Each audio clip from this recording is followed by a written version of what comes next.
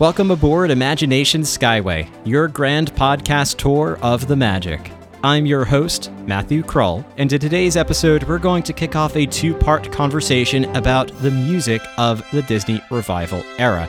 This is coming off a conversation that we had earlier this year about the music of the Disney Renaissance, which took us from The Little Mermaid in 1989 until Tarzan in 1999, a fantastic period of time in Disney history.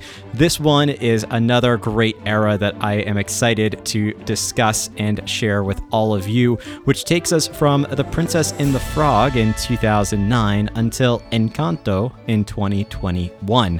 I'm joined by my cousin Mike once again as we talk about the history of the Disney Revival era, how it came about, and what is most important to know about this period of time. And then we deep dive in part one about the music of The Princess and the Frog, Tangled, Winnie the Pooh, Wreck-It Ralph, and Frozen.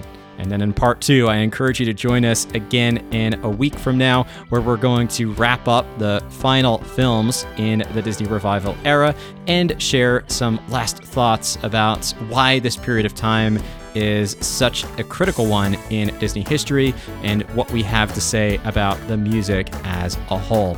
At the end of the show, we'll return to Imagination Central, where I'll share some ways in which you can stay connected with Imagination Skyway, how you can discuss this topic with others, and how you can help to support and inspire the future of this podcast. Please remain seated, keep your hands and arms inside the podcast at all times, and enjoy your Grand Circle tour aboard Imagination Skyway.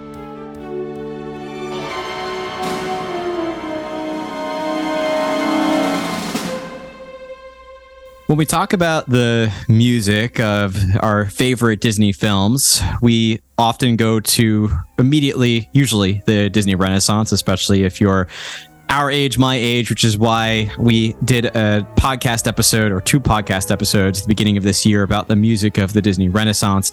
And that episode was so well received that I knew we had to jump to another decade or another period of time in Disney history, and we're taking a little bit of a risk with this one because there's an argument to be made, which I will probably attempt to make at the end of this episode, and we'll see how long of a shelf life that argument has as to whether or not we have reached the end of this era. The official or unofficial, I should say, name of this era is the Disney Revival era.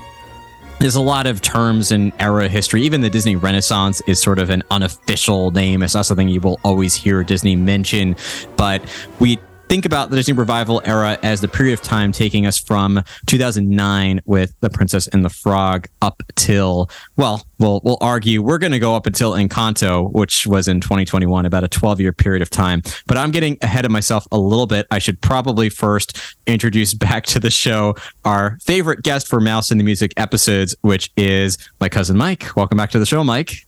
Thank you so much. Hello, everyone. I'm glad to be back. I had so much fun with that episode, by the way. The Disney Renaissance was so much fun. I loved everything about that.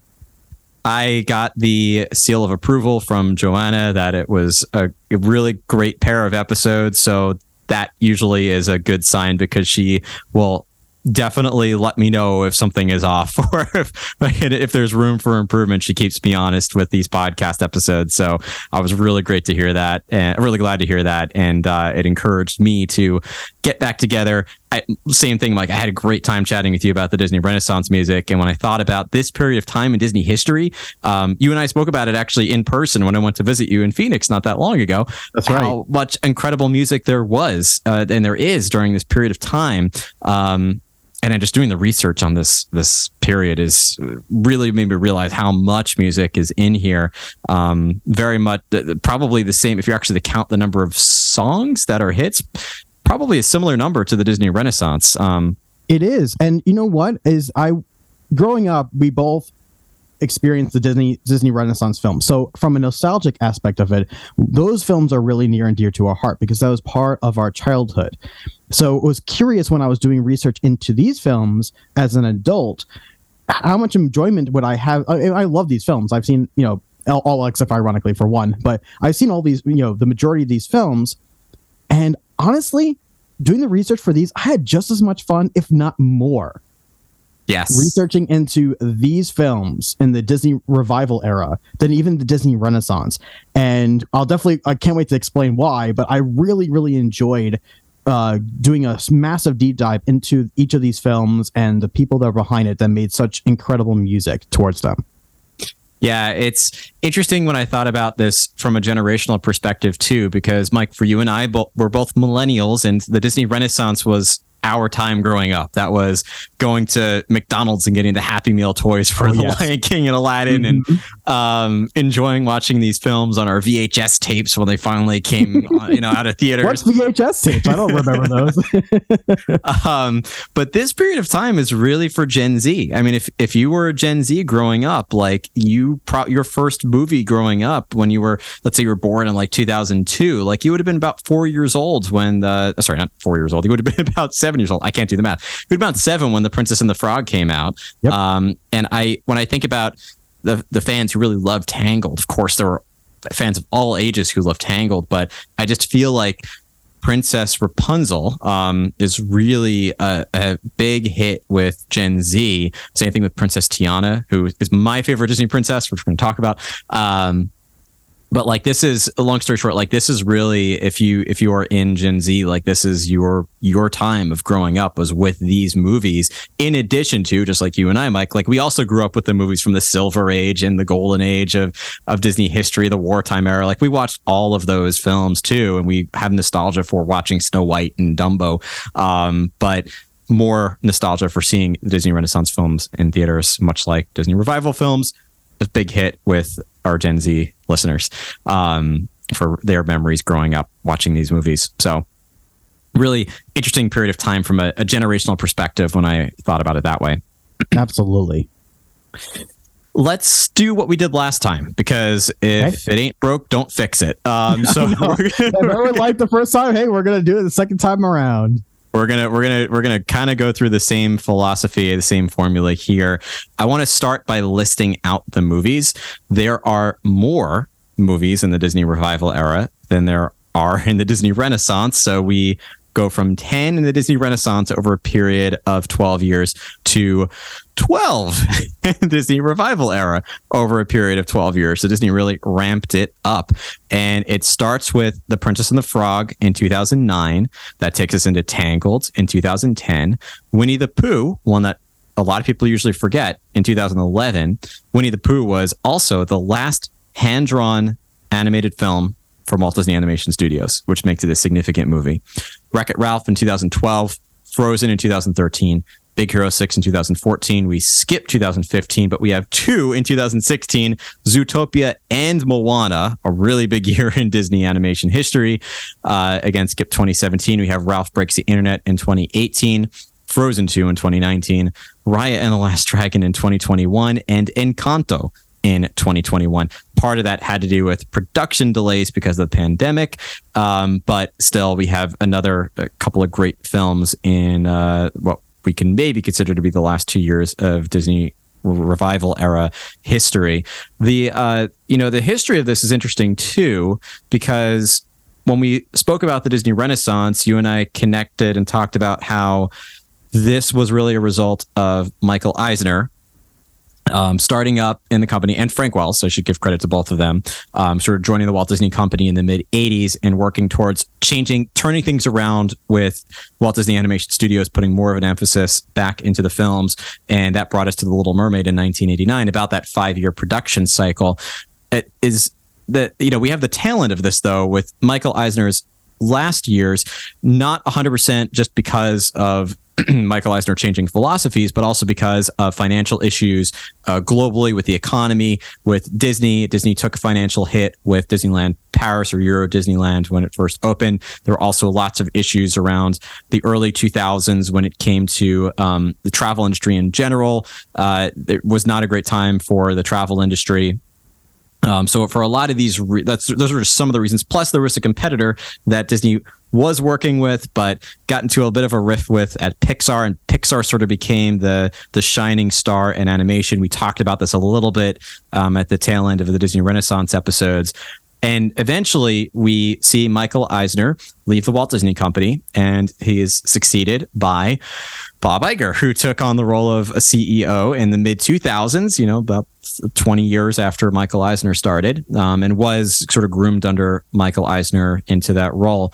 And he did a lot of the same things that Michael Eisner did in the beginning, of trying to turn things around and shift creative control and re-emphasize the Disney Animation Studios, form a marriage with Pixar, sort of like to turn around that severed relationship, bring the companies together, put John Lasseter and the folks at Pixar, give them more a seat at the table at Walt Disney Animation Studios. And if you look at that, within 4 years or so of Bob Iger starting up as CEO, we have The Princess and the Frog, which kicks off the Disney Revival era. And it really does take us, like Bob Iger's tenure up until when Bob Chapek took over. I know Bob Iger's back now, but up until the end of his initial tenure, really carried us through the Disney Revival era from beginning to end. Mike, was there anything else that you found interesting in terms of the history of the Disney Revival era from your collective memory, or from any of the research you might have done for this episode? It's interesting because with the Disney Revival era, if you think about the time frame, is that at that point, not only did Bob Iger become CEO of Disney, but at the same token, within like a year or two after he became CEO was when they acquired Pixar, was one of his very first major decisions. And at the time, there's a lot of concern from the animation studio for Disney Animation, what their place is going to be now that Pixar's on board, because Pixar had hit after hit after hit, and Disney was not during this period of time. So they're wondering, will they have a job? Are they going to be absorbed into Pixar? Are they going to lose the culture that they've had cultivated for decades? So there was a lot of concern there. And so you can tell that with these feature movies, that fortunately, starting especially with Tangled, and we get to Princess and the Frog in a second, but especially with Tangled moving forward, you can tell that there's some Pixar influence there, but it still has its own identity, its own style, its own culture. And that's something that you can look at documentaries, because especially John Lasseter really covers this, is he talked about how they made sure that the two studios were separate, but at the same token, they had the same amount of support between them, and making sure that the Walt Disney Animation Studios did have its own identity, did have its own culture. And one of the things that I really appreciated was during this time, this was, I think, when did Princess and the Frog come out again? 2009. 2009. So this was a year prior. So 2008 was the very first year I've ever went to D23. And it was an amazing time, because this was the time that literally brought into picture the Disney Revival era, and also the future of Pixar as well. And one of the things that they mentioned, John Lasseter was up on stage talking about these animated films, and when they announced Princess and the Frog, it was their way of showing people that the Walt Disney Animation Studio is here to stay. It's not going away because Pixar is coming in. Like, they're still going to have their own thing, and they really were proud of the fact of going back to some 2D animation for this particular film. And everyone was in cheers when they made this announcement for Princess and the Frog. Everybody was so excited, and because of the love of 2D animation. And yeah, even though Winnie the Pooh ended up being the last one, you can see that they really were able to integrate computer animation and tell stories in a different way, while still being true to what Walt Disney Animation is all about. And a big part of that is the music behind them. It is. It's true. And I do, you're right. You can see a lot of the impact that Pixar has in Disney Animation Studios with some of these films, and the attempt to go back to 2D animation after the post-Disney Renaissance era, which maybe we'll talk about someday. There's not as much music, but there actually is still quite a bit of music to talk about in there. It's interesting, we do have just a couple of films with that traditional 2D hand-drawn animation before we then shift into now we're just in this computer animated world. But I do think that's where Walt would have eventually taken us as well. It's blending the current technology and animation with the fundamental ideals of Disney animation. That's definitely always Walt was thinking next step. And if he saw computer animation, he would have been all over it in the 90s. Absolutely. He would have been all over that. Absolutely. I mean, think about it, right? He was the one who developed the multi-plane camera concept with animation. He was already back then testing technologies and seeing how far that it can improve on animation. And just computer animation is able to do things that would take, that just basically enhances the storytelling. I mean, it's just the simple. And yes, we love traditional 2D animation. I love, 2D hand-drawn animation. It's absolutely beautiful, beautiful artwork. But at the same token, too, like you said, Walt Disney always was an innovator. He always was a forefront of technology. And for sure, once computer animation became a thing, I honestly think going back then, if Walt Disney knew about Pixar at the same time Steve Jobs did, I guarantee you Walt would have outbid Steve and acquired Pixar back then. Guaranteed. Or had his animators try to do the same thing. Yeah, exactly. Yeah, his animators did the exact same thing. That's exactly right. It's definitely an interesting period of time, and I think now when you go to see a Disney movie and you see it in computer animation, you don't blink an eye, and the breathtaking visuals really add to the impact of that as well. Not to really downplay the beauty of the 2D animated films, hand-drawn animated films as well, with Princess and the Frog being a particularly gorgeous film. With 2D hand-drawn animation. So, we're not, obviously this episode is about music, but there is a historical aspect to the animation that's worth discussing here too. Absolutely. And then that's the thing is to make something like this work, it's everybody, right? It is between the animators and the music and the direction and the editing and the cast. And I mean, everything that is about it has to be done so well to make a film great. So it's all integrated together. It is. So before we get into our movies, I have to ask the same question I asked you last time, Mike. We're at the end going to maybe come up with our favorite score or soundtrack or song. You can take some time to think about it as we talk through these movies. But I want to start with just the movie level from the Disney revival era. What is your favorite movie in this time period? Ooh, that's a good question. Okay. That's a really hard question. I had a lot harder time with this one than I did with the Disney Renaissance. It's a lot of good ones in here. Can I pick two? For two different sure. Yeah, pick two. That's fine. Because if we also remember too, and this actually is relevant, is that this was also the time during the Disney revival era that they would go back and forth between, I would say like a quote unquote princess related film, whereas like more closer to a musical, and then they went to something that was a little bit more towards a masculine gender, like Big Hero 6 and Wreck-It Ralph and so forth, and they like kind of went back and forth, so they would cover lots of ground in different of different interests, and obviously music has a major play in all these different films, but I feel like that there's the musical as more type films, and then there's also the more general films, kind of like Big Hero 6 and things like that. So true. I have two favorites from each, like that's why I have two favorites, because I have from each one of them, and that's why it's hard to compare. I would say from the non-musical side is Wreck-It Ralph. I'm a huge, I love video games, and it was such a great, not only great story, but the Easter eggs in the whole thing, just fun, enjoyable. I mean, from start to finish is amazing. So, I wish I had something that was colored salmon here, so I could say it's clearly salmon, but I don't have anything. Salmon behind me, maybe a little bit of that painting. Salmon. It's clearly salmon. So that would be Wreck-It Ralph on the non-musical end. And then on the musical side, Moana, for sure.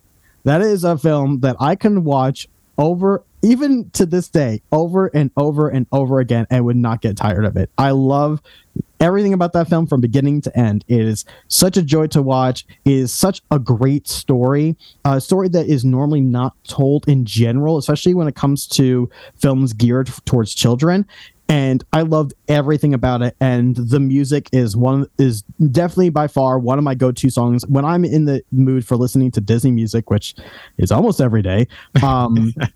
That Moana's songs are probably the most prevalent in my playlist these days than any other. So I just love everything about that movie. We share the same musical answer. I was tempted to say Encanto, but when I really think, there's always the recency bias with Disney movies, and when I really think about it, Moana is, I think, more impactful for me, or a movie that I like from the musical perspective more. But my non-musical answer is different from yours, which is Zootopia. I love that. I really like Zootopia as well. And honestly, I think for the fact that because of me growing up on video games, I would say Zootopia is a real close second for me as well. That was one of those unexpected like films that I came out going, I did not expect to be that. Like, I heard people say it was amazing, and I was like, I didn't expect it to be that good. So yeah. I would agree with you on that one. I'm excited to talk about the movie. I mean, we're going to talk about the music mostly, but yeah, it starts the first half of the movie is different than the second half of the movie. And you're like, this is where this movie is going. And it really brings it home at the end. And it's really wonderful film. But we have to talk first, when we go through this list, about the first Disney Revival era movie, which is The Princess and the Frog, which we noted came out in 2009. This movie is impactful for a lot of reasons. We said it was one of the last 2D hand-drawn animated films. It was the last hand-drawn princess film. On the flip side of that, it was our first Black princess in Disney history. There's a blend of different musical genres that were not present in previous, at least not Disney Renaissance era films. There is we get some jazz and other Disney films in Disney history, but that was more prevalent in history, like the 60s and the 50s. Had a little more jazz in popular culture. But, we have a harkening back to jazz music and some blending of new genres as well. And it's, it also did start kind of a shift into this new era from a storytelling perspective. It really does straddle the line between the classic stories of the Disney Renaissance and before, with some of a new feeling for some of the new direction. Because if you look at the movies and the stories in the Disney Revival era, they are very, they take on different themes and tones than previous films. Not 100% unique. There are certainly overlaps with every Disney movie, but the general trend does change and modernize during the Disney Revival era, as we hope that they continue to do going forward as well.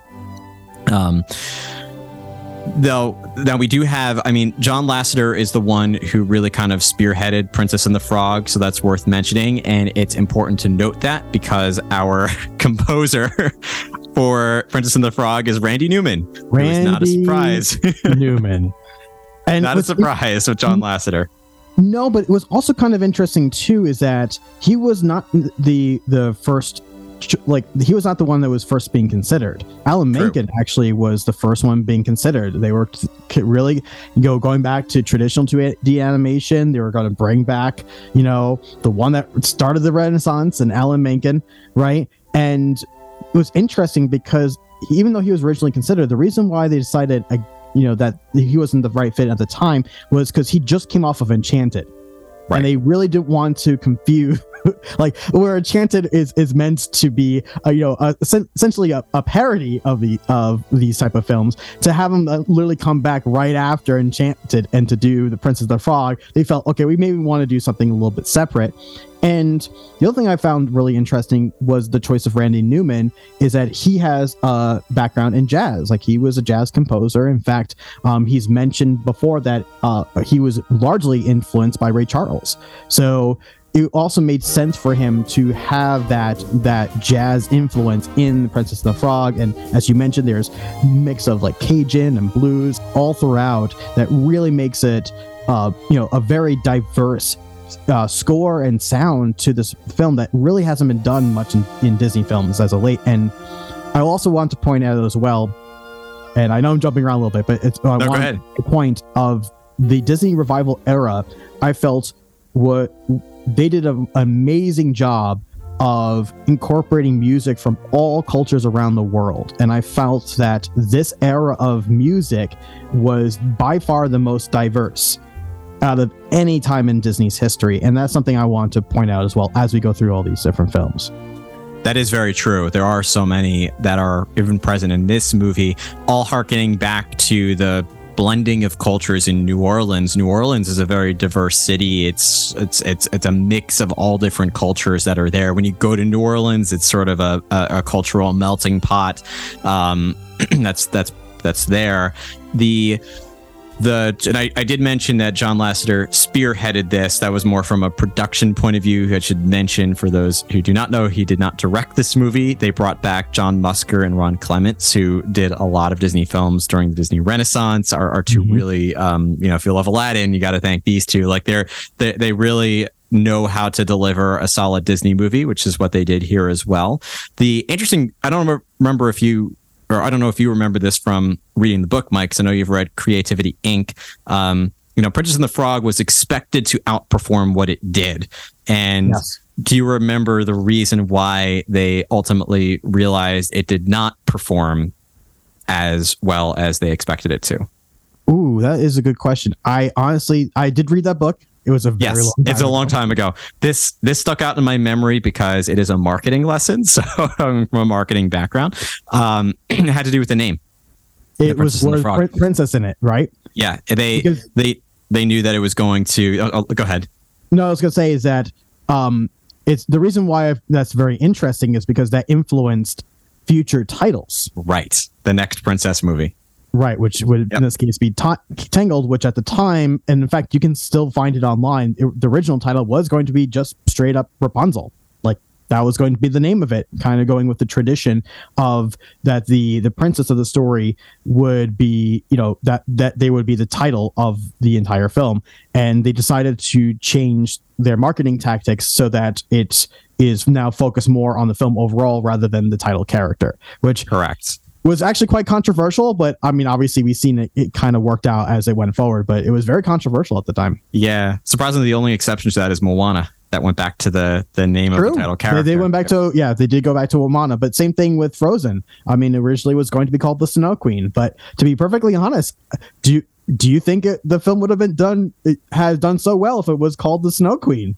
It's hard to say. It's really difficult to say, yeah, but it's hard to say. And I think I did find it very interesting, transition for them, but like you said, like they did kind of go back. I guess it really just now depends upon the story that they want to tell. And then having that title reflect it. And obviously for Moana, that made complete sense. I mean, that was her film, like from start to finish. It was her story, throughout. So did really appreciate that. But even Frozen, I mean, it's just as much about, I mean, you can argue that Anna was the main title character over Elsa, and the Snow Queen would have been more featuring Elsa, which in case doesn't really represent who the main character is. Right. Yeah, very, very, very true. So, this Princess and the Frog is based off of a book, where it's based off of a fairy tale, The Frog Prince. And it obviously has, much like other Disney movies, changes. If you read the fairy tale, it's not going to be a very similar story, or sorry, the same exact story. There are obviously some twists that are involved here, but a really solid cast. I think Anika Noni Rose being Tiana, gorgeous voice. Some like I love listening to the music from Princess and the Frog, not just because of the composition of the songs, but the way that Anika sings is incredible. Seeing Keith David play Dr. Facilier and knowing that I've never really seen him sing before, and especially in a lot of the movies that he's done in the past, you can't really picture him singing, but he delivers a really great villain song with the other side, our friends on the other side. Bruno Campos as Prince Naveen, Michael Leon Woolley as Louis, Jim Cummings coming back into the picture as Ray, the Firefly, and Jennifer Lewis as Mama Odie. Besides this cast, though, what was great about this film is we have Neo, first of all, who at the time was a major pop and R&B artist from the early mid 2000s, singing the end credit song "Never Knew I Needed You." But there are two other artists who are actually in this movie who have cultural ties or have connections to New Orleans. So the first is Dr. John, who sings "Down in New Orleans." It's sung in part in the beginning in the prologue, but there's he does the main title song "Down in New Orleans," and he a lot of his music. He's a Grammy Award winner. He's a Rock and Roll Hall of Famer. I have to be honest, I did not know much about Dr. John around Princess and the Frog, but his musical influence is really heavily inspired by New Orleans culture. He has a focus on blues, soul, and funk, and R&B. So it's an interesting choice to bring him in. And then the other one, which Mike, you and I were both in jazz band growing up and both played trumpet. So I know this one's going to ring a bell with both of us. They have Terrence Blanchard playing the trumpet roles, but that, Louis the Alligator, I'm sure that, they didn't necessarily think about casting someone who could also play the trumpet. So right. They did. They need to bring in a ringer there for that one. Yeah, so they do have Terrence Blanchard. So a couple of interesting things about him. So he's a trumpeter he came from the Lionel Hampton Orchestra. This actually has a Disney tie that is a real deep cut that many people might not know, but the Lionel Hampton Orchestra, the music from their album is featured as the background music for Port Orleans, Riverside, and French Quarter. So when you actually go and walk through those resorts, half of the music loop comes from them and their album. So that is some direct connection from Terrence Blanchard to Disney parks. But he also, he's a former artistic director of the Thelonious Monk Institute of Jazz. Thelonious Monk had a tremendous impact in jazz history. Absolute legend. He's also an artistic director of the Henry Mancini, also a big legend in jazz history, Institute of University of Miami, and he's a 5-time Grammy winner. So they brought in some like real big talent directly tied to New Orleans or jazz history to take part in this film. But besides the sort of what the who is who of this particular film and those, I didn't know too much about either one of those individuals beyond the scope of what I just mentioned. The other thing too is that they brought in the Dirty Dozen brass band to do the score that Randy Newman brought in, and they had a major influence when it came to the entire soundtrack essentially for this film. And one of the things I found was really interesting, and okay, normally when you hear shareholder meetings, right, you don't really think exciting. However, during the 2007 Disney shareholder meeting, they actually brought in the Dirty Dozen brass band to perform one of the songs off of for the upcoming film. And I'm like, I wish I was there for that. That's the one time I really wish I was at a shareholder meeting. We got a little bit of a taste of that, not directly the same, but at D23 Expo this past year when they brought out a full orchestra to play. Oh, which song from the movie did they play? Almost There. It was Almost There, right? I was about to say. Yeah, it was Almost There. And it was spectacular. And what a way to bring in Tiana's Bayou Adventure, right? Yes. Whole nother story. I knew this was going to come up in conversation, and I had to mention it because I say this all the time. I get so excited about this attraction whenever I think about the music from Princess and the Frog because it matches the ride perfectly. Oh, it does. I know they're not going to play the entire soundtrack in there, but just going down the bayou. Come on. Going down the bayou, perfect. It's so perfect, right? Like at many aspects, it could be like close to the beginning. It could be after you do the laughing place drop, essentially, and then you're down there, and they can do going down the bayou that way. I mean, so many places. Almost There is, to me, is the fanfare ending.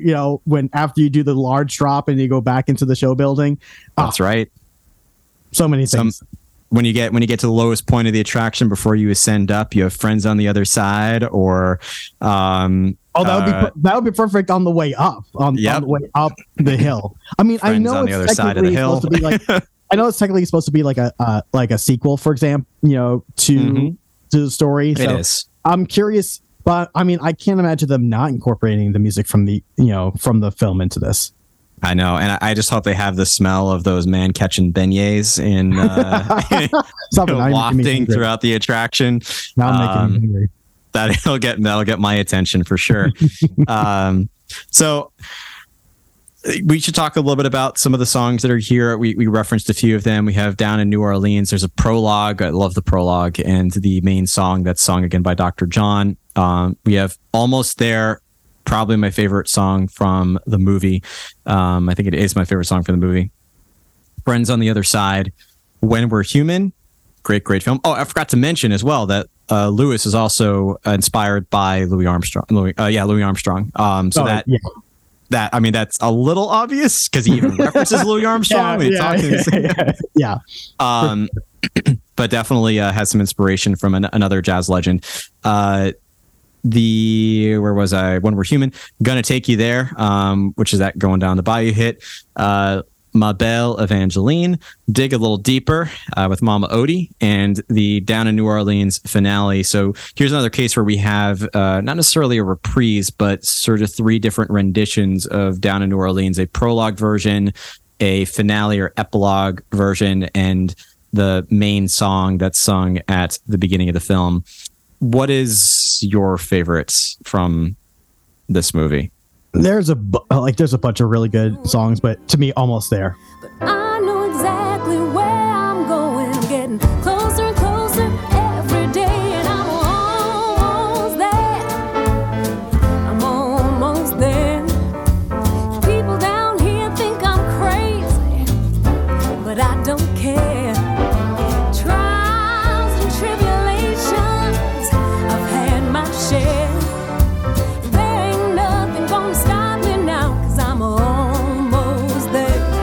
Yeah. It sums up the entire film. It's such an empowering song. It's everything about it. I love that song by far. Almost There. Yeah. It certainly, that's my favorite song too. It encapsulates Tiana so well and her aspirations. She is my favorite Disney princess. It's her character, her personality, her ambition, her ethic, her work ethic, her her kindness. Like, she's just such an all-around well-rounded. And I always it's the same reason that I sort of gravitate towards Remy as my favorite character for Pixar. They're both these, they both have these dreams and these aspirations that they're really willing to work and make sacrifices to see come true, because that is really what it takes in the real world to make your dreams come true, is sacrifice and hard work and belief and constant work. And the fact that Tiana works 3 jobs to save up for this dream role, and the fact that she's actually based on a real person from New Orleans, Leah Chase, in the restaurant that she started up, which was Dookie Chase's restaurant. She, same journey, started out as a waitress, eventually saved up to start her own establishment. It's a beacon, it's an icon down in New Orleans. So the fact that they used reference from a real person, a real inspiration to create the character for Tiana. I also love the fact that they actually took from Anika Noni Rose and her personality and even her dimple, they animated into Tiana too, to try to make Anika very much in line with Tiana. They tend to do that a little bit more and more as time goes on with the Disney characters. But yeah, so a lot of reasons why I absolutely love Almost There. Gonna Take You There is the other one that's my favorite, just because it's really hard to listen to that song and not want to like dance in your seat or. I know. Or, first time I watched that film, I was like, okay, I'm down to a little bit. Beautiful with the fireflies, and it's just the sequencing is great. All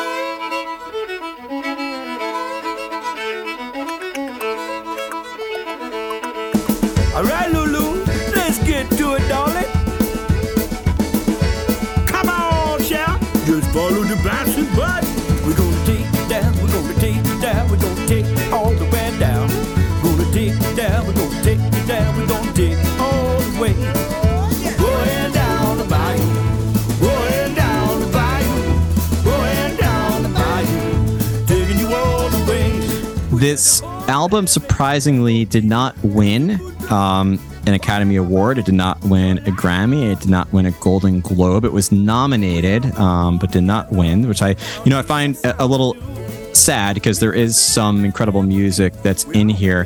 The other interesting thing about this period of time is we don't see, when we talked about the Disney Renaissance, I referenced all of the platinum, diamond, gold certified albums. You really don't get a lot of that here, but a lot of that has to do with technology. Disney Renaissance. Yeah. You didn't have iTunes. You didn't have that was Spotify. all straight up CD sales, which was massive during that time. During the time, even Princess of the Frog was a little bit on the early side, but especially when you hit like Tangled and Frozen, you're now going into the streaming era, and it's very different time frame. That's a very, very different thing.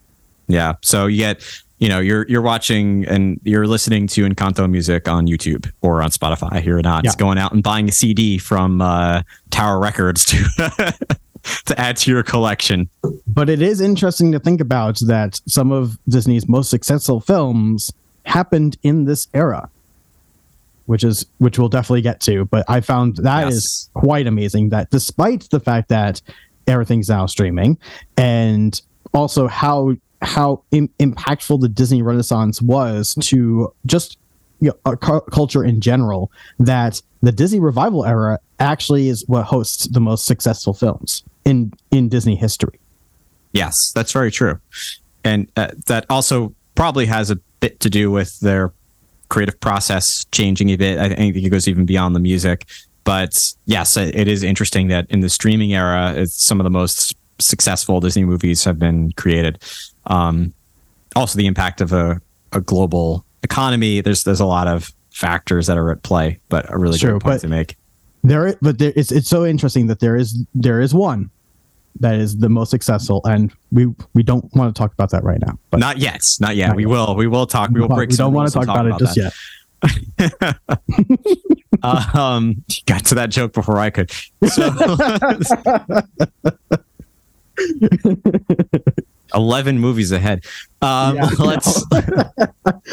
Why don't we just drop more hints? We're slow crawling through these movies. There's not much else to say. I take that back. There's a lot to say about The Princess and the Frog, but I feel like this was a good overview of this movie. So perhaps we should transition into Tangled, because here we do have Alan Menken back into the picture, and it really shows. Back. They're like, okay, this is a good time. It's 6 years. It was 6 years that Alan Menken has not composed, has not done anything with any kind of Disney film. 6 years. It's a long time. Yeah. But he brings it back to really Tangled has some incredible music, and this did win a Grammy and was nominated for an Academy Award and a Golden Globe for Best Original Song. Of course, I See the Light would be that song, but it did win a Grammy for I See the Light for Best Song Written for Visual Media. The change of the name we already talked about, going from Rapunzel to Tangled. This movie comes out in 2010. It is significant because it is the first or I shouldn't say the first, but it was coming off of it's oh no, I take that back. Is it the first Disney princess movie that's in computer animation? I think it actually is, in terms of, it is. Mm-hmm. There was something I forgot to write down that was about this movie, and that was it. The first computer animated Disney princess movie. Also quite a different type of Disney princess as well. We see each Disney princess take on different personality and modernize, and I really feel like Rapunzel is a modern Disney princess in a lot of ways. There, even a Moana, when we get to her, like even more of a modern Disney princess. We'll talk about her too. But an outstanding cast. The casting choice of Rapunzel was spot on. Mandy Moore is a princess, like her voice, perfect. Her everything, like her acting, just everything. She's a perfect casting choice for Rapunzel. I'm not going to get too carried away with this though, because I feel like I stole the show a little bit with Princess and the Frog, because I had so much to say. There's other casts that we can talk about here, but Mike, what did you research or find out or find to be interesting about Tangled? Well, I found really interesting was Menken's approach to Tangled, and that he, from the get-go, mentioned that he wanted to find a way to essentially blend Pixar storytelling with the musical theater style that was very prominent in the Disney Revival era. So really was trying to bridge the two together, and didn't really realize how much influence Alan Menken has had in kind of helping navigate this new direction for Walt Disney Animation Studios and making sure that they keep their culture and identity while still incorporating into the studios what was working over at Pixar, which in this case was the storytelling. So he took that in mind when it came to writing the music for Tangled, and he wanted to do a blend of medieval music with 1960s folk rock. I mean, it was kind of like a really interesting blend of those things, and it took him 2.5 years to write this. So I thought that was really kind of fascinating on how impactful his involvement was into Tangled, which sounds kind of silly comparison to like The Little Mermaid. The Little Mermaid would not have been Little Mermaid without Alan Menken, for sure. Oh, for sure. But to see him have this kind of influence now, would have been over 20 years later almost. Is my math correct? A little over 20 years later. He's now back and having this kind of influence within the animation studio is absolutely incredible. Also, I do want to point out that what I found also interesting is this is the time that Disney started collaborating, I mean, they have before where they collaborate with popular artists, but this is the time that I felt they really started to integrate a lot more popular culture artists into these films. And I mean, you had like, I'm jumping a little bit, but like I think 95 Degrees did a version of 98 Degrees. 98. Did I say 95? They're three degrees off. Yeah, 98 Degrees did True to Your Heart for Mulan, if I remember correctly. And they've done some of those things in the past as well.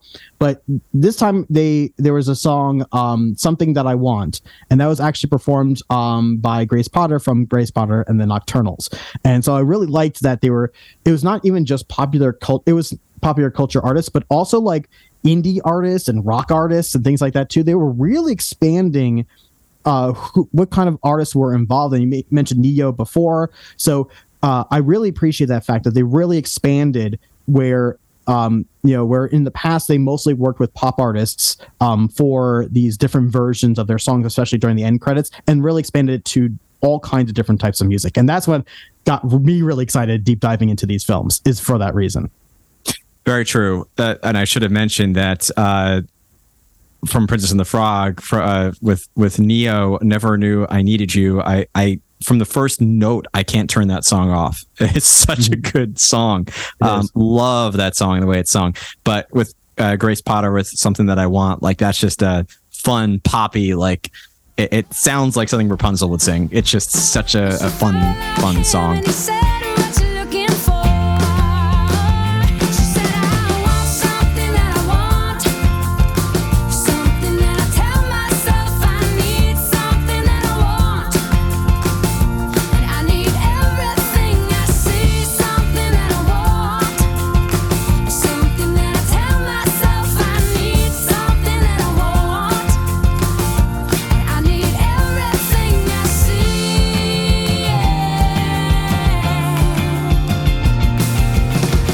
This definitely, previous movie we were talking about the incorporation of jazz, blues, zydeco. Like there's a lot of a cultural influence there. With Tangled, it's all Alan Menken musical style of a performance here, and because of that, we go back to, while there is somewhat of a musical style with Princess and the Frog, with some like Almost There and Down on New Orleans being a couple of themes that are carried through a lot of the songs.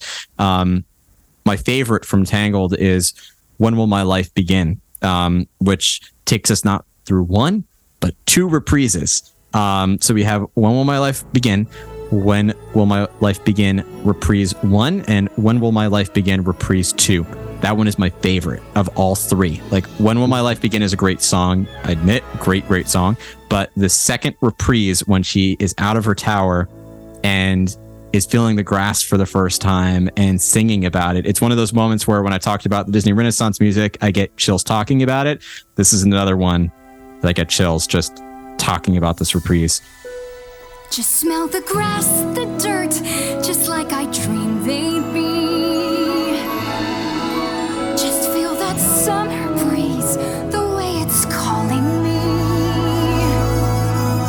For like the first time ever,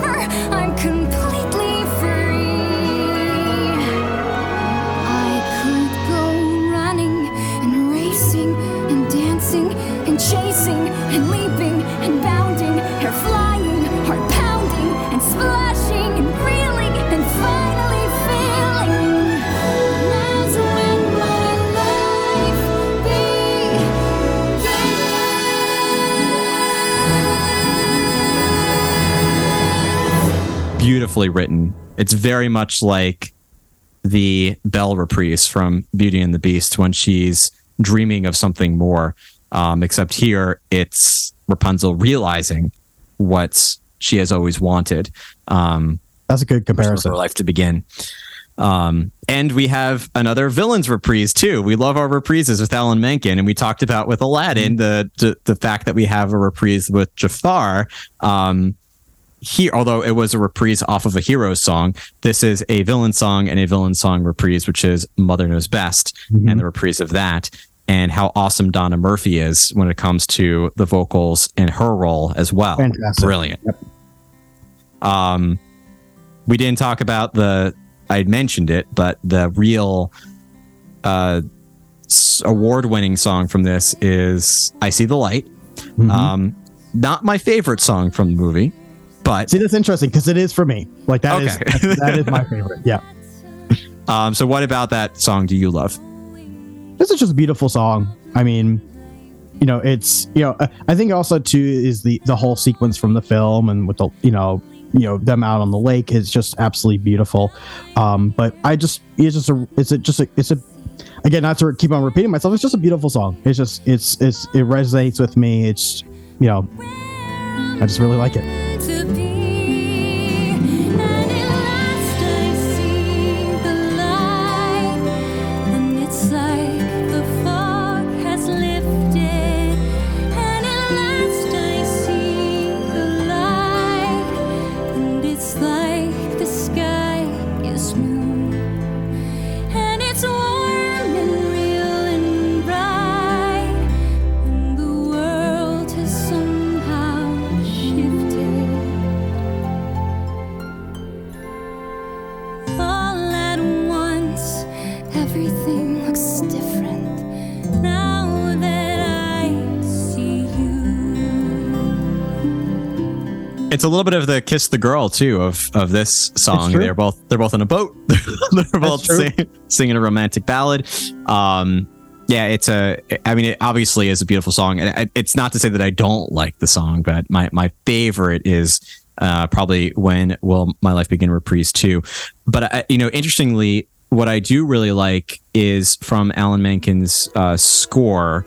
The song is called "Waiting for the Lights," which is the song that's played literally as they're waiting for the lights that goes into I See the Light. I really like that song. I feel it captures a lot of the emotion in that moment, the anticipation of that Rapunzel is feeling, sort of the confusion or reflection that Eugene or Flynn Rider is addressing as well, and the serenity of being out on the water, looking at the kingdom in the distance and the anticipation of those lights. And so that really, I really like that part of the score. And then the other song that's also from the score that I love is called Kingdom Dance. And this is literally the song that they're walking before even they get to Waiting for the Lights, when they're going through the kingdom and Rapunzel is taking Eugene through the town and really exploring everything. And it gets to the point where they literally are dancing in the kingdom.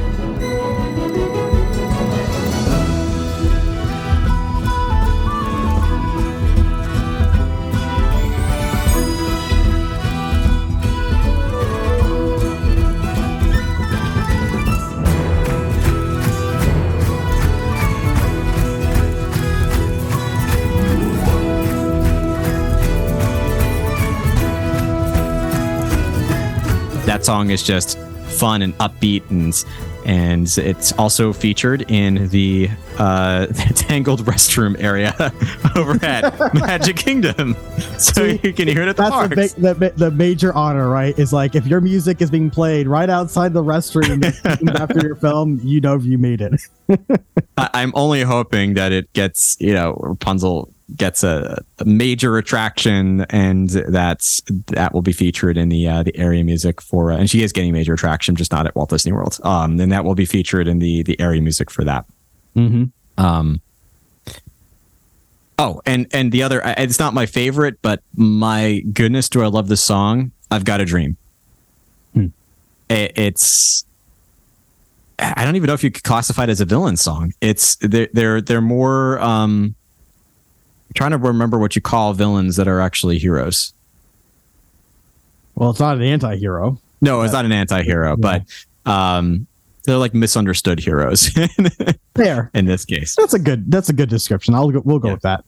But I've got a dream is just such a fun song. The lyrics in that song are super clever as well. That's a chance where we talked in the Disney Renaissance about Alan Menken's sort of songwriting in general, and this is another one of those songs that I love the music, I love the lyrics, just everything about it is just so much fun. And I think we're actually topped it. One of my from my Spotify playlist, my Spotify year wrap for 2022, it actually was one of the most listened to songs for 2022 for me. Wow. Just in how often it came up when I was shuffling my Disney music and kept it on and listened to it. So that's something to be said about that as well. Anything else you want to talk about with Tangled? No, that pretty much covers it. All right, let's go to Winnie the Pooh. We got that in 2011. So Mike, I know here we talked a little bit before about how there is a pair that are featured in Winnie the Pooh that people don't realize started in the Disney space, technically started with Finding Nemo the musical, but in Disney animation did not start with Frozen, but started with Winnie the Pooh. Anderson Lopez and Robert Lopez started with Winnie the Pooh. Which, let me tell you, this duo has such an incredible background. And for those who don't know, outside of course, most well known for Frozen, but in addition to Winnie the Pooh, also did WandaVision. So they were behind WandaVision, which, if you listen, makes a lot of sense. And and also 2 Broadway shows. One was Avenue Q, massive show, and The Book of Mormon. They did the music behind The Book of Mormon. It just blew my mind when I found out that not a Disney friendly show. Not a Disney friendly show. If you have kids, have not seen Book of Mormon, please do not go see Book of Mormon with them. So what's interesting though is, on top of that, both of them have an EGOT, which, if you remember, an EGOT is an Emmy, a Grammy, an Oscar, and a Tony. So there are only 18 people that have ever achieved EGOTs. Only 18 ever in history. And these 2 were both EGOT, received the EGOT. Yeah, basically got EGOTs at this point. I think Robert was the youngest at the time when he was awarded the youngest EGOT winner as well. I believe so. And he is also the one who has won all 4 more than once. He's the only person ever in history to win all 4 of those more than once. If you think about it, of all That's the crazy. people, isn't that incredible? I mean, what an amazing feat, and well deserved too. I mean, they're just such talented people, both of them. Yes.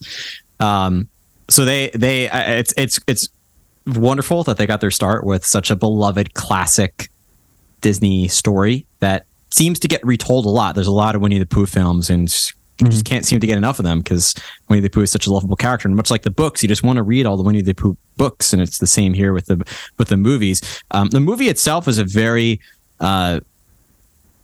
standard Winnie the Pooh movie from a storytelling perspective, which is great because the Winnie the Pooh movies are always very dependable when it comes to the storytelling, and it's why they continue to make these Winnie the Pooh films. They're just beloved, and they're just such great films.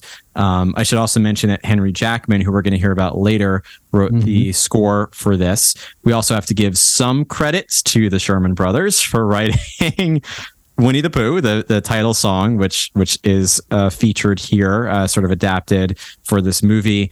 That also is another song. Oh, I'm going to talk about that in a little bit. But the other person I wanted to mention from a musical perspective who is featured a lot in a very interesting move with this movie is Zooey Deschanel, which people know Zooey a lot for her acting in movies, but she also is a musician and a really talented singer. Yeah. Accomplished musician. Absolutely. Deep in the 100-acre wood, where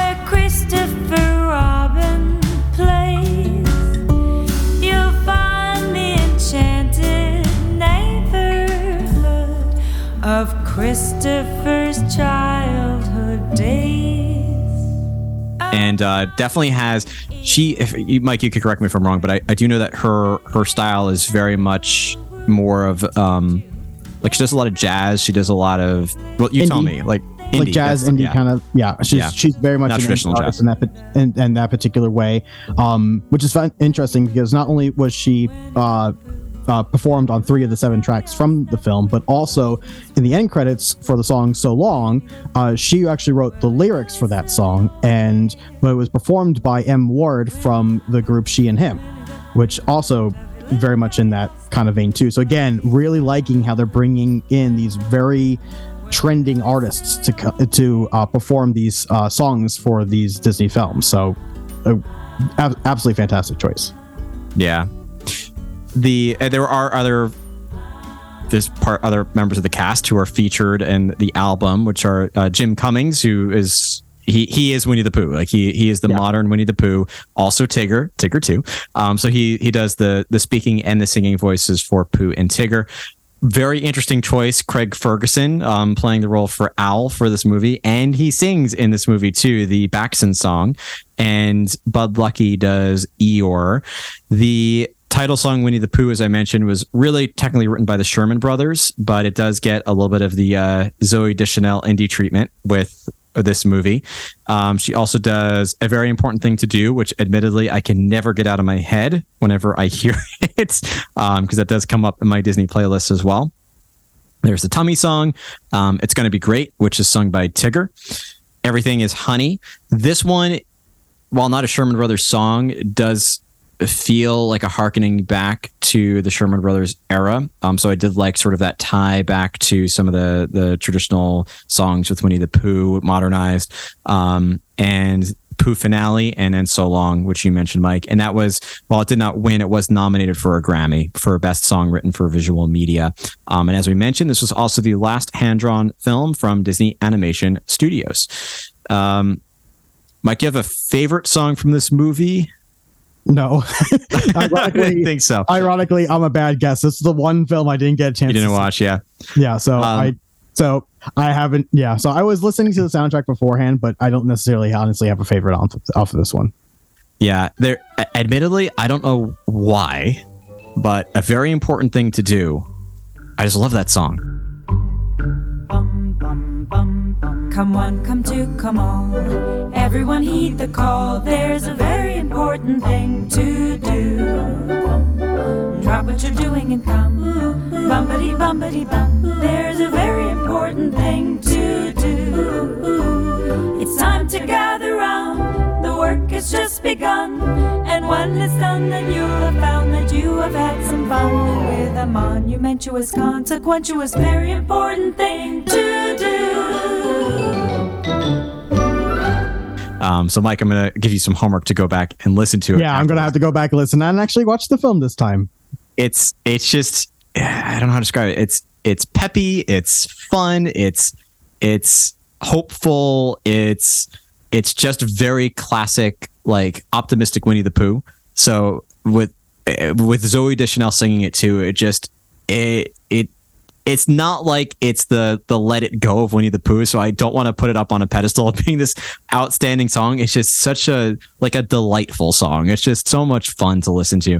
And then I also love Everything is Honey, as I mentioned, because that one does feel a bit like a Sherman Brothers song, even though it wasn't written by the Sherman Brothers, just because of the style that they imbued in this particular piece. So those two songs are my favorite, but we'll leave Winnie the Pooh there because there are some incredible films to get to. And the next one in 2012 is, Mike, your favorite non-Disney musical song from the Disney Revival era, which is Wreck-It Ralph. I mentioned that Henry Jackman composed the score, I should say, for Winnie the Pooh. They brought him back a year later for Wreck-It Ralph.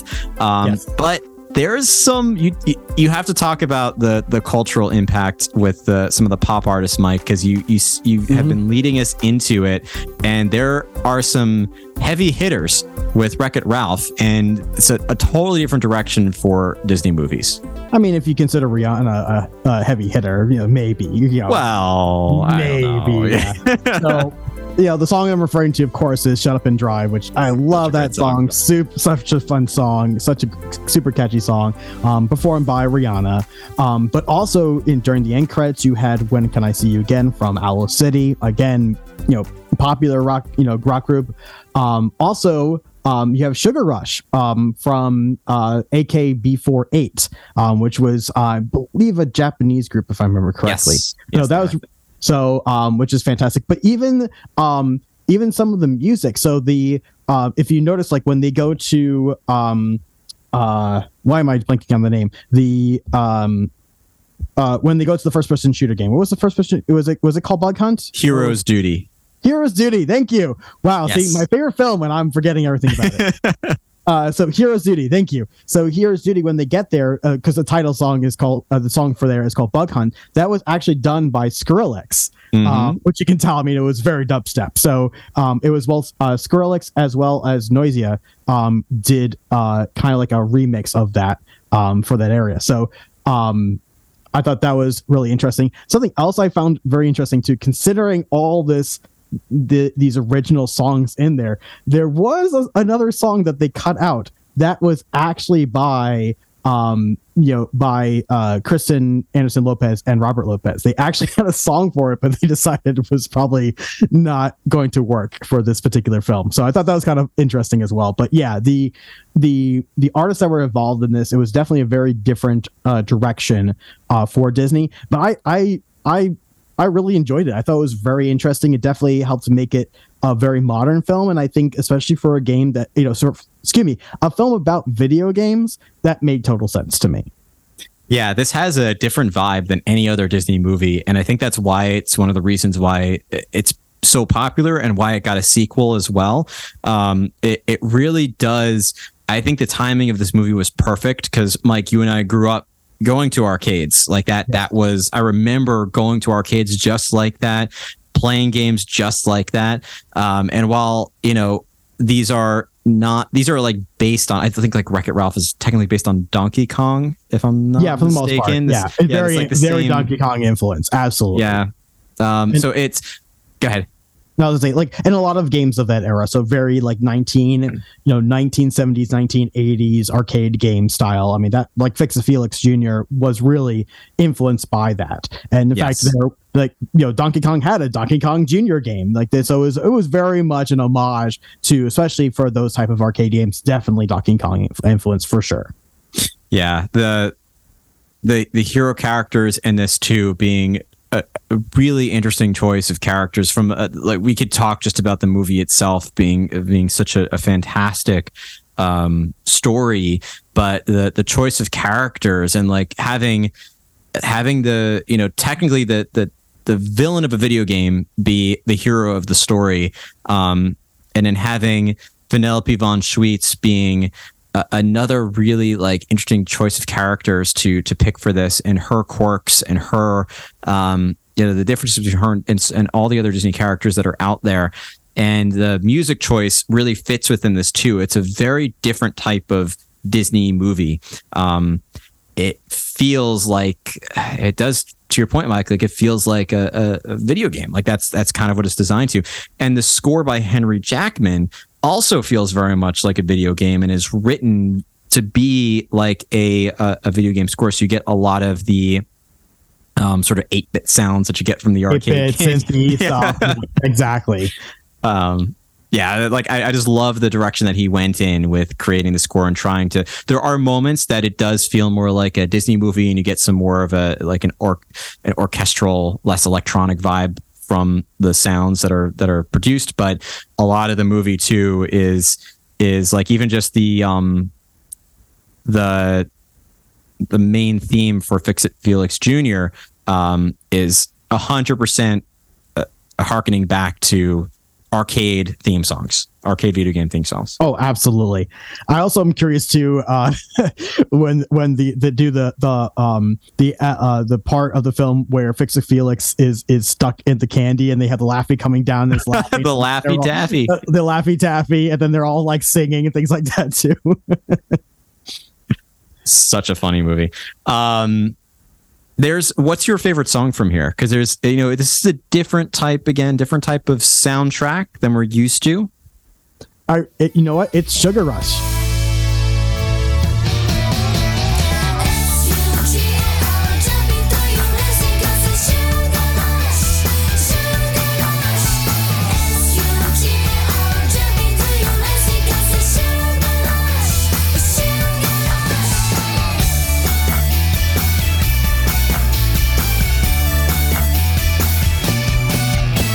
It's Sugar Rush by AKB48. It's so good. It's so catchy, and I love the fact of how hooky it is. Like as soon as I heard that, like I actually have that like in general a song that I like to play, just even outside of Disney music, because it's just such a fun song. Yeah, I had a lot of trouble picking a favorite from here. We also forgot to mention that in the end credits is a Buckner and Garcia song, Wreck-It Ralph, that's right. Which is another one that I really like. But I really cannot decide between When Can I See You Again, Wreck-It Ralph, Sugar Rush, and Shut Up and Drive, which one is my favorite. The Hero's Duty song is really all right. That one's not going to be my favorite, but it's got a fun electronic vibe to it. Yeah, it has a cool electronic vibe. But I mean, every single one of those songs is super fun and catchy, and yeah. So I agree. Insert any song here. Yeah, insert any song here. But yes, for me, I definitely would say Sugar Rush. Definitely. Yeah, and I have to call out the score as well, not only for the theme for Fix It Felix Jr. that I referenced, but the other part of the score where I mentioned that it does get to be a little bit more cinematic, is really the word I was looking for, is called You're My Hero. And this is the climax part of the film. I'm not gonna, in case you haven't seen the movie, I know it's over 10 years old now, but I'm not gonna say exactly what happens. But the middle section of that song, where Ralph recites back a particular villain's creed, but in a different kind of way, really another moment that sends chills down your spine, tears in your eyes, however you want to think about it. It's the heroic climax of the film, and the score that Henry Jackman wrote to accompany that sequence is, again, like when you compare it to like the Disney Renaissance, is it as monumental as we talked about Transformation for Beauty and the Beast? Probably not, but on a slightly smaller scale, it really does sort of hit the right emotions that for the audience in that particular moment.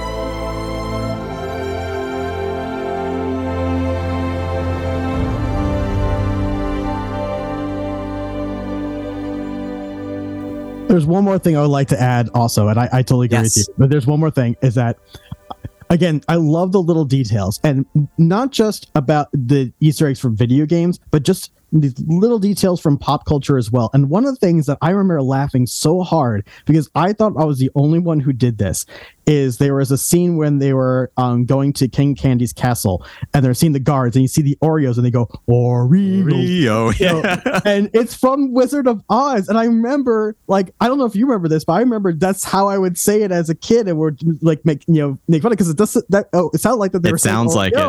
And I'm like, and I laughed so hard. I'm like, I'm not the only one who thought that way. So that was hysterical and brilliant, and I appreciate the fact that they put that in there, because I really thought I was one of the only few people that actually thought like that way. Yeah, we thought we had the crazy family. And we do. We do, but I guess we're not the only ones. So that made me real, like, okay. You know what I really like about that too, honestly, on just a completely random side note, is that the people that are behind these films are like us.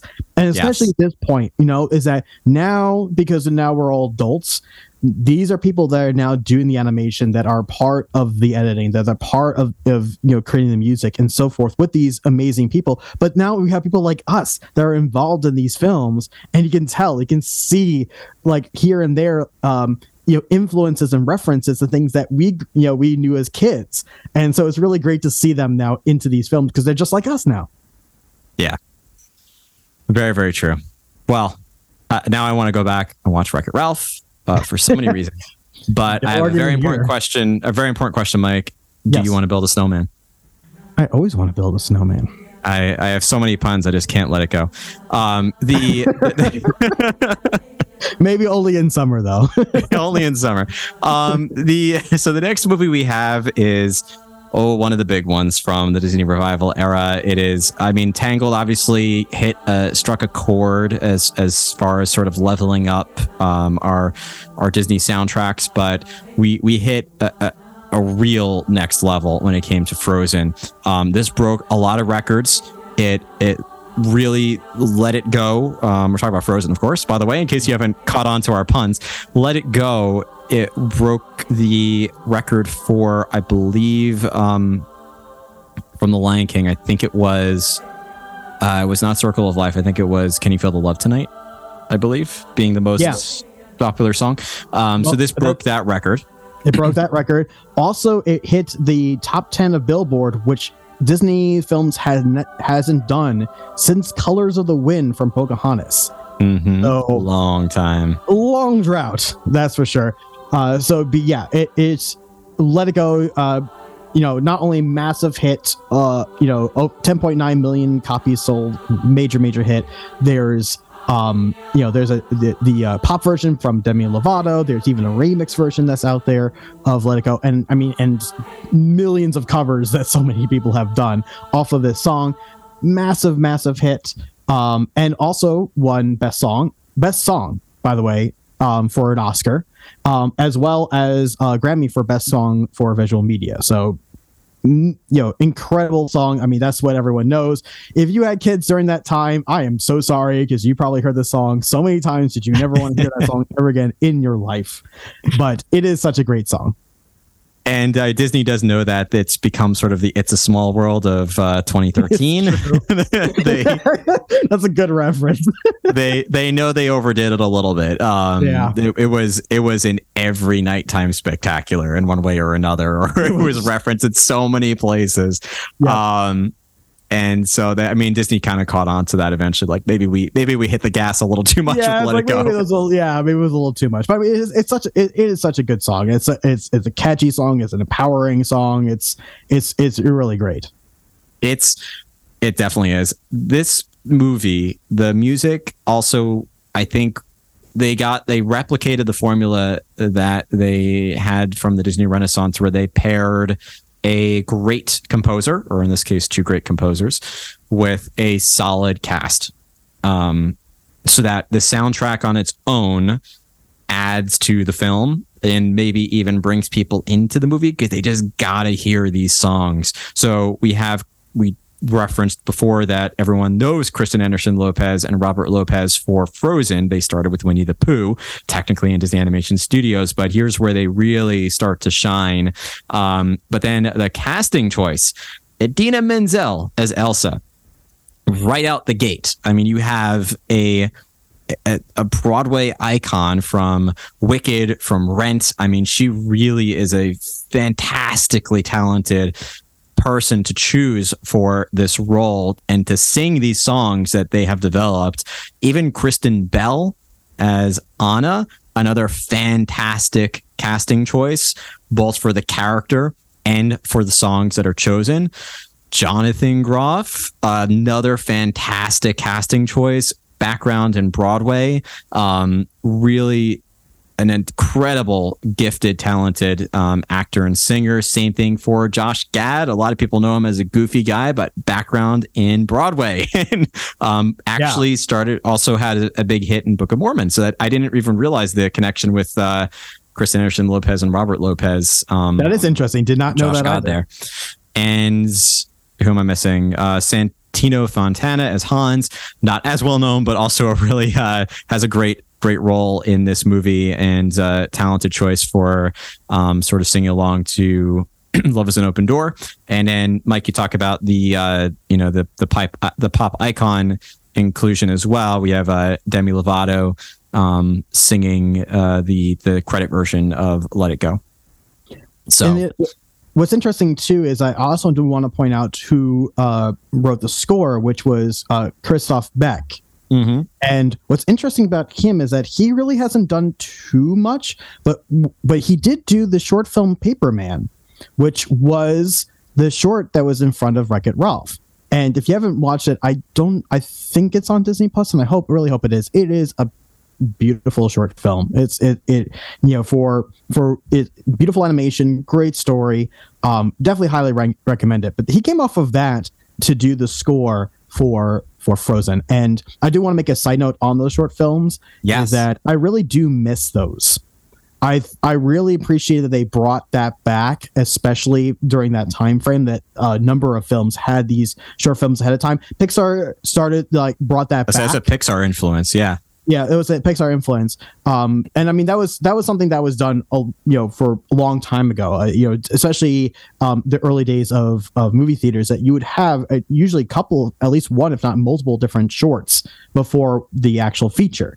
And Disney was the shorts before. Yeah, exactly. Disney was the shorts. Yeah. Exactly. So they brought that back. Pixar did, and then they kind of did that. Had a similar tradition in a number of these films, Wreck-It Ralph being one of them. And I really do miss that. I really think that was something that was very unique and special, and it allowed the animators to really play with stories that maybe not enough to do a full feature for, but at least tell do something, and to be creative, and to really to test things out too, and seeing what audiences like and dislike. So I really do hope they bring that back some point, because I really did enjoy those short films. I did too. So let's talk about Frozen though, because I love that tangent about the shorts, because I definitely agree. But this soundtrack is written like a musical, and that's another reason why it became a musical, is because it has the capacity to be a Broadway musical, even from the beginning with Frozen Heart. Sort of like you could picture the cast singing, sort of like the supporting cast singing that song, as we have the title characters start to make their way onto the stage. Born of cold and winter air and mountain rain combining, this icy force, both foul and fair, has a frozen harbor mining. So cut through the heart, cold and clear, strike for love and strike for fear. See the beauty sharp and sheer, split the ice apart and break the frozen heart. Watch your step, let it go. Do you want to build a snowman for the first time in forever? Love is an open door. Let it go. Reindeers are better than people. Fantastic song. In summer. For the first time in forever, Reprise. We have another Reprise, just like another influence from Broadway, and Fixer Upper, making their way, as there are 9 Broadway style songs in this film, which is a lot. That's a lot. In fact, I actually found out it's 23 minutes of the film. Wow, which is a lot. It's like. It's about 25% of the movie. If I were almost math, a quarter of Frozen is the musical songs themselves. Well, it says a lot. It does. So Mike, is Let It Go your favorite song from this movie? It is. I promise, later down the road, it won't be always the most popular song off of them, but it's just such a good song. And I thoroughly enjoy it. So definitely Let It Go is on my list. So I didn't have kids at the time, so it's, to me, I'm not tired of that song. I really do enjoy it. Let's get more specific. What's your favorite part of Let It Go? The bridge. Yeah, I was going to say the same exact thing. That absolutely is my favorite part of the song too. The way that it builds towards the next part of the song is just amazing. That's the part of the song that gives me chills every time, and the way Elsa sings it, and then the visuals that go with it too. It's she's creating the castle around her. She's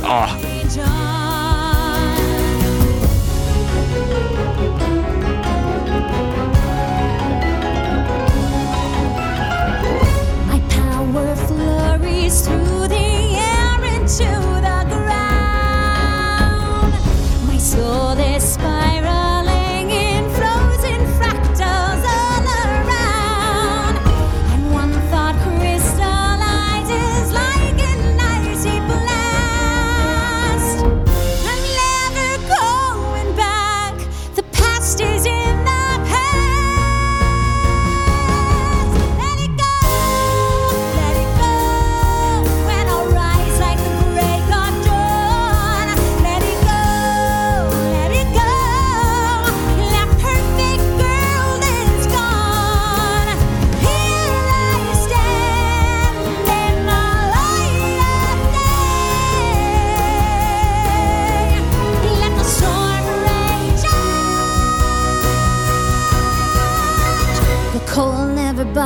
me anyway. Yeah. It makes you want to like go and build something. It's just True. Or isolate yourself too. And I don't know if that's really a good thing either. Build something good. Yes. Isolate it's an yourself. empowering part of the song. It's a very empowering part of the song. Yes, absolutely. And that is the theme that's carried through this, as Mike, you mentioned earlier, sort of empowerment and obviously letting go of anything holding you back from reaching your true self and your true potential. There's a lot that is in that song from a messaging perspective that can bring you motivation for anything you might be working on in life. So great song to queue up in your motivational playlist if you haven't already.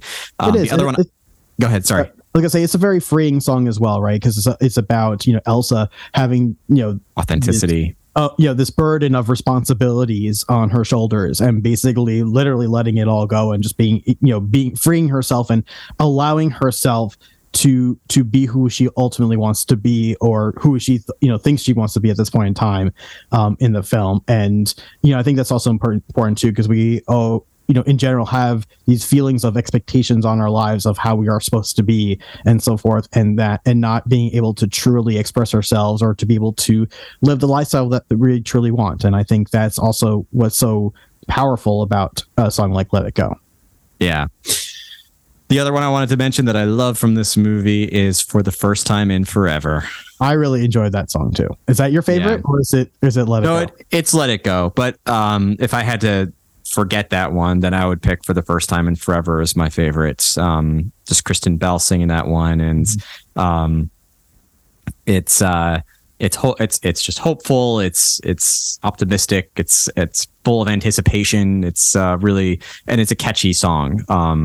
I just want to show some chocolate in my face. That's what I can relate to that. I love chocolate too, so I've got a sweet tooth. Yeah, so that's. I can't wait to get the Frozen 2 because we've got a lot to say about that. But I feel like we could, again, like there's certain movies you could gravitate on and spend entire episodes about, but I feel like we hit a lot of the major points for Frozen. So there's one more thing I do. Go ahead. Sorry. One more thing I do want to point out real quick is that we do obviously a big part of this film is the musical songs themselves, but I do want to take credit back to Christoph Beck for the soundtrack itself and the composition, because he really did a fantastic job with the orchestration of bringing in homages from Norwegian culture and Samthi culture. Excuse me, I pronounced it a little wrong. But also taking regional instruments and incorporating it into the music is something that I really felt you can feel it throughout the entire film, and having this very this Norwegian type of feeling towards this this entire for Frozen in general. I don't know where I'm going with this, but you get my point. Like it's no, I do. I appreciate the cultural elements they brought into Frozen, and it definitely makes it. You can hear it too. Like even not just in the film itself. Like even if you do if you ride the Flume ride in Epcot, you can hear it too. It's very much influenced throughout the entire movie.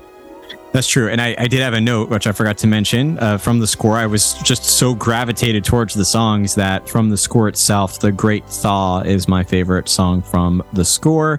And if you know what part of the movie involves thawing, again, not to spoil it maybe for someone who hasn't seen the movie, please go and see it. That sequence, again, towards the end of the film, sort of a transformation-ish kind of moment, definitely has a similar vibe to it, and I love how that builds into this joyous moment. It's a really great part of the song.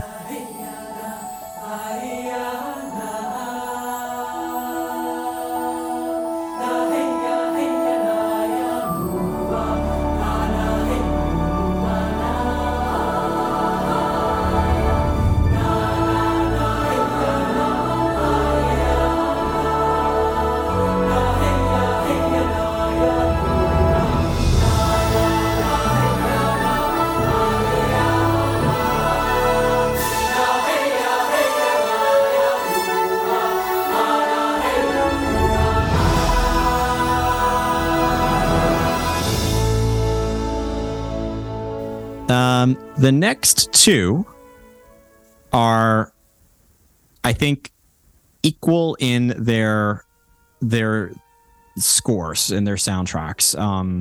Well, I think these are kind of quick ones to hit on. But we should talk a little bit about each. So first up is Big Hero 6 in 2014. We brought back Henry Jackman.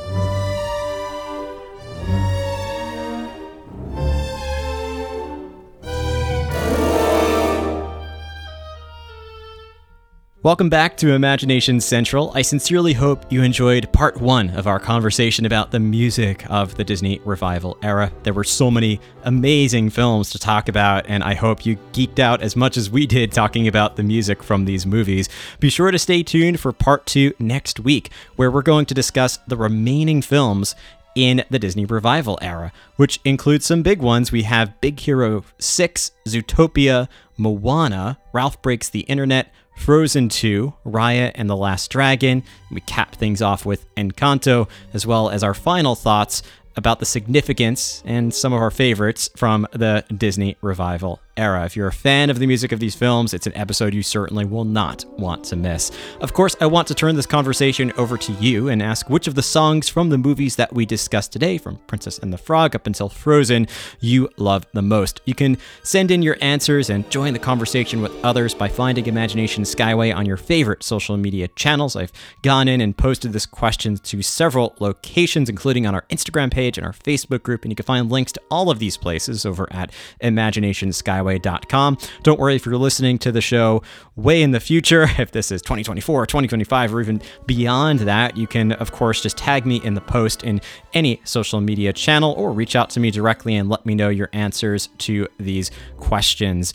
I also encourage you to join and subscribe to Imagination Skyway on your favorite podcast app, which include over on Apple Podcasts, Spotify, iHeartMedia, Amazon Music. There are so many places to enjoy the show. No matter which app you're listening to, be sure to hit that subscribe button so you are the first to know when new podcast episodes become available. And if you have a moment to leave us a rating in that podcast app, especially if you're listening in Apple Podcasts or in Spotify, that really helps the show out. If you leave a review, I love reading the reviews that come in, and I will often share them out to our social media pages. I'm very appreciative that we have maintained a 4.9 out of 5 stars in Apple Music and in Spotify. It helps to increase our relevance in these communities and helps others discover the show. So even that simple little thing goes a long way to help the podcast out. But if you want to take your love of Imagination Skyway to the next level, I would encourage you to join our Patreon group. It's a great way to support the show. It kind of keeps the lights on here with Imagination Skyway, helps us to get more content and new opportunities through this community. You get, in return for your support, some really great benefits. They are subject to change depending on when you're listening to the show, but at this point, they include things like access to a private member Facebook group. We do watch parties that are usually Disney Plus watch parties, which are always so much fun. We have virtual events that we host, including just weekly coffee chats where we get together on Zoom and chat about life and all things Disney and what's new that week. Great way to connect with others. Plus, if you are interested in our binaural audio, I have about 60 at this point streaming files that you can stream on the go from my audio recordings from Walt Disney World and Disneyland and beyond, plus bonus podcast episodes and so much more. You can learn more and join our Patreon group over at imaginationskyway.com/community. And I want to, as always, thank our members of this Patreon group. Last but not least, before last but not least, I almost forgot. We have to talk about our partners, our travel partners. When you're ready to book a trip to Walt Disney World or to Disneyland or Disney Cruise Line or Aulani, any other Disney destination, Adventures by Disney, you'll want to reach out to our travel partner, Magical Park Vacations. They are a complimentary travel agency, as many travel agencies are, but they have an incredible service that they can provide for you. They'll help you to plan and book your next Disney vacation and have an incredible team that I personally work with, and they're who I use. One of my favorite things, as I've talked about in the past, is just when I'm ready to take a Disney trip, now that they know me and know my information, I just text them and say, hey, Kim, which is usually who I reach out to. Hey, Kim, I'm interested in going to Disney this weekend. And she sends me the quotes. I just let her know what I'm interested in and she books it for me. It just makes life so much easier. It keeps me involved in the planning process, but takes out a lot of those in between steps. Plus, she helps me to figure out some of the other locations I can stay at, some things I might not consider about pricing, and so much more. And I love that, like, again, with most travel agencies, this is a complimentary service that is really a great way to help to plan out your Disney vacation. And you'll want to consider working with their sister company, the Park Planners, which is a concierge planning service. They're a little more hands-on and thinking very specifically about your Disney vacation, and not just where to stay and where to eat and those sorts of questions, but also how to navigate the parks based on your preferences. They'll come up with a game day plan basically for each day of your vacation, helping you to navigate the parks. And one of my favorite secrets about this company is the fact that they offer support on your vacation. So if you ever have a question or if anything comes up, you could just text your agent and ask them any question that might come up, and they'll help sort things out for you or change plans for you or make sure that you are having the best possible time ever. And I love working with the Park Planners. You can learn more about them by finding the Park Planners on social media. I know at some point they're going to be changing over to the parkplanners.com, but for now you can still follow or reach out to them on their old website, which is at www.parkplanners.com. And I'll leave links for all this over at imaginationskyway.com and in the notes of this podcast episode. Now let's get to our wrap-up thoughts. I want to remind you, as I always do, to go after your hopes and your dreams and your goals, whatever they might be. I've sort of picked up on a new theme here in 2023. It's a quote from Walt, which seems a little bit brash, but it's really important to remember. The best thing to do is to quit talking and begin doing, paraphrasing a little bit. But it's one thing to talk about your dreams, but the real way to make your dreams come true is to start doing today. Figure out how you can manifest your dreams and goals in 2023, this week, this month, this year, or at the very least, take that first step to making your dreams come true. Thank you so much, as always, for riding aboard Imagination Skyway. And remember, if we can dream it, we can do it.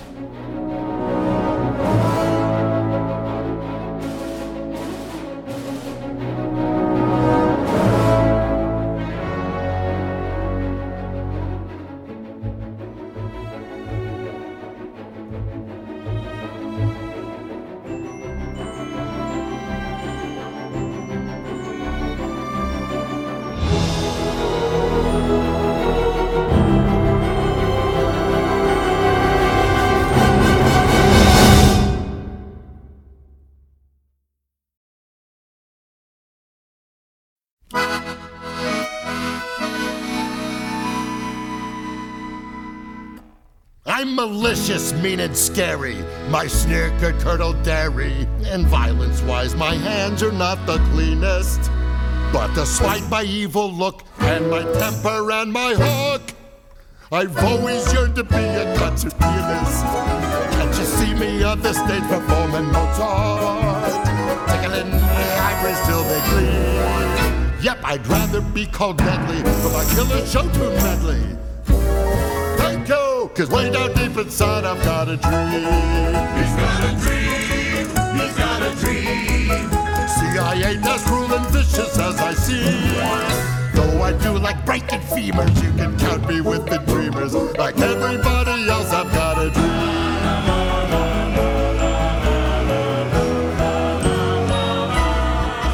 I've got scars and lumps and bruises, plus something here that oozes. And let's not even...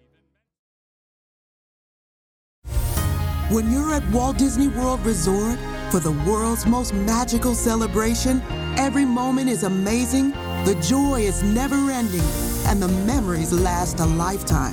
Because when you celebrate with us, nothing could be more magical.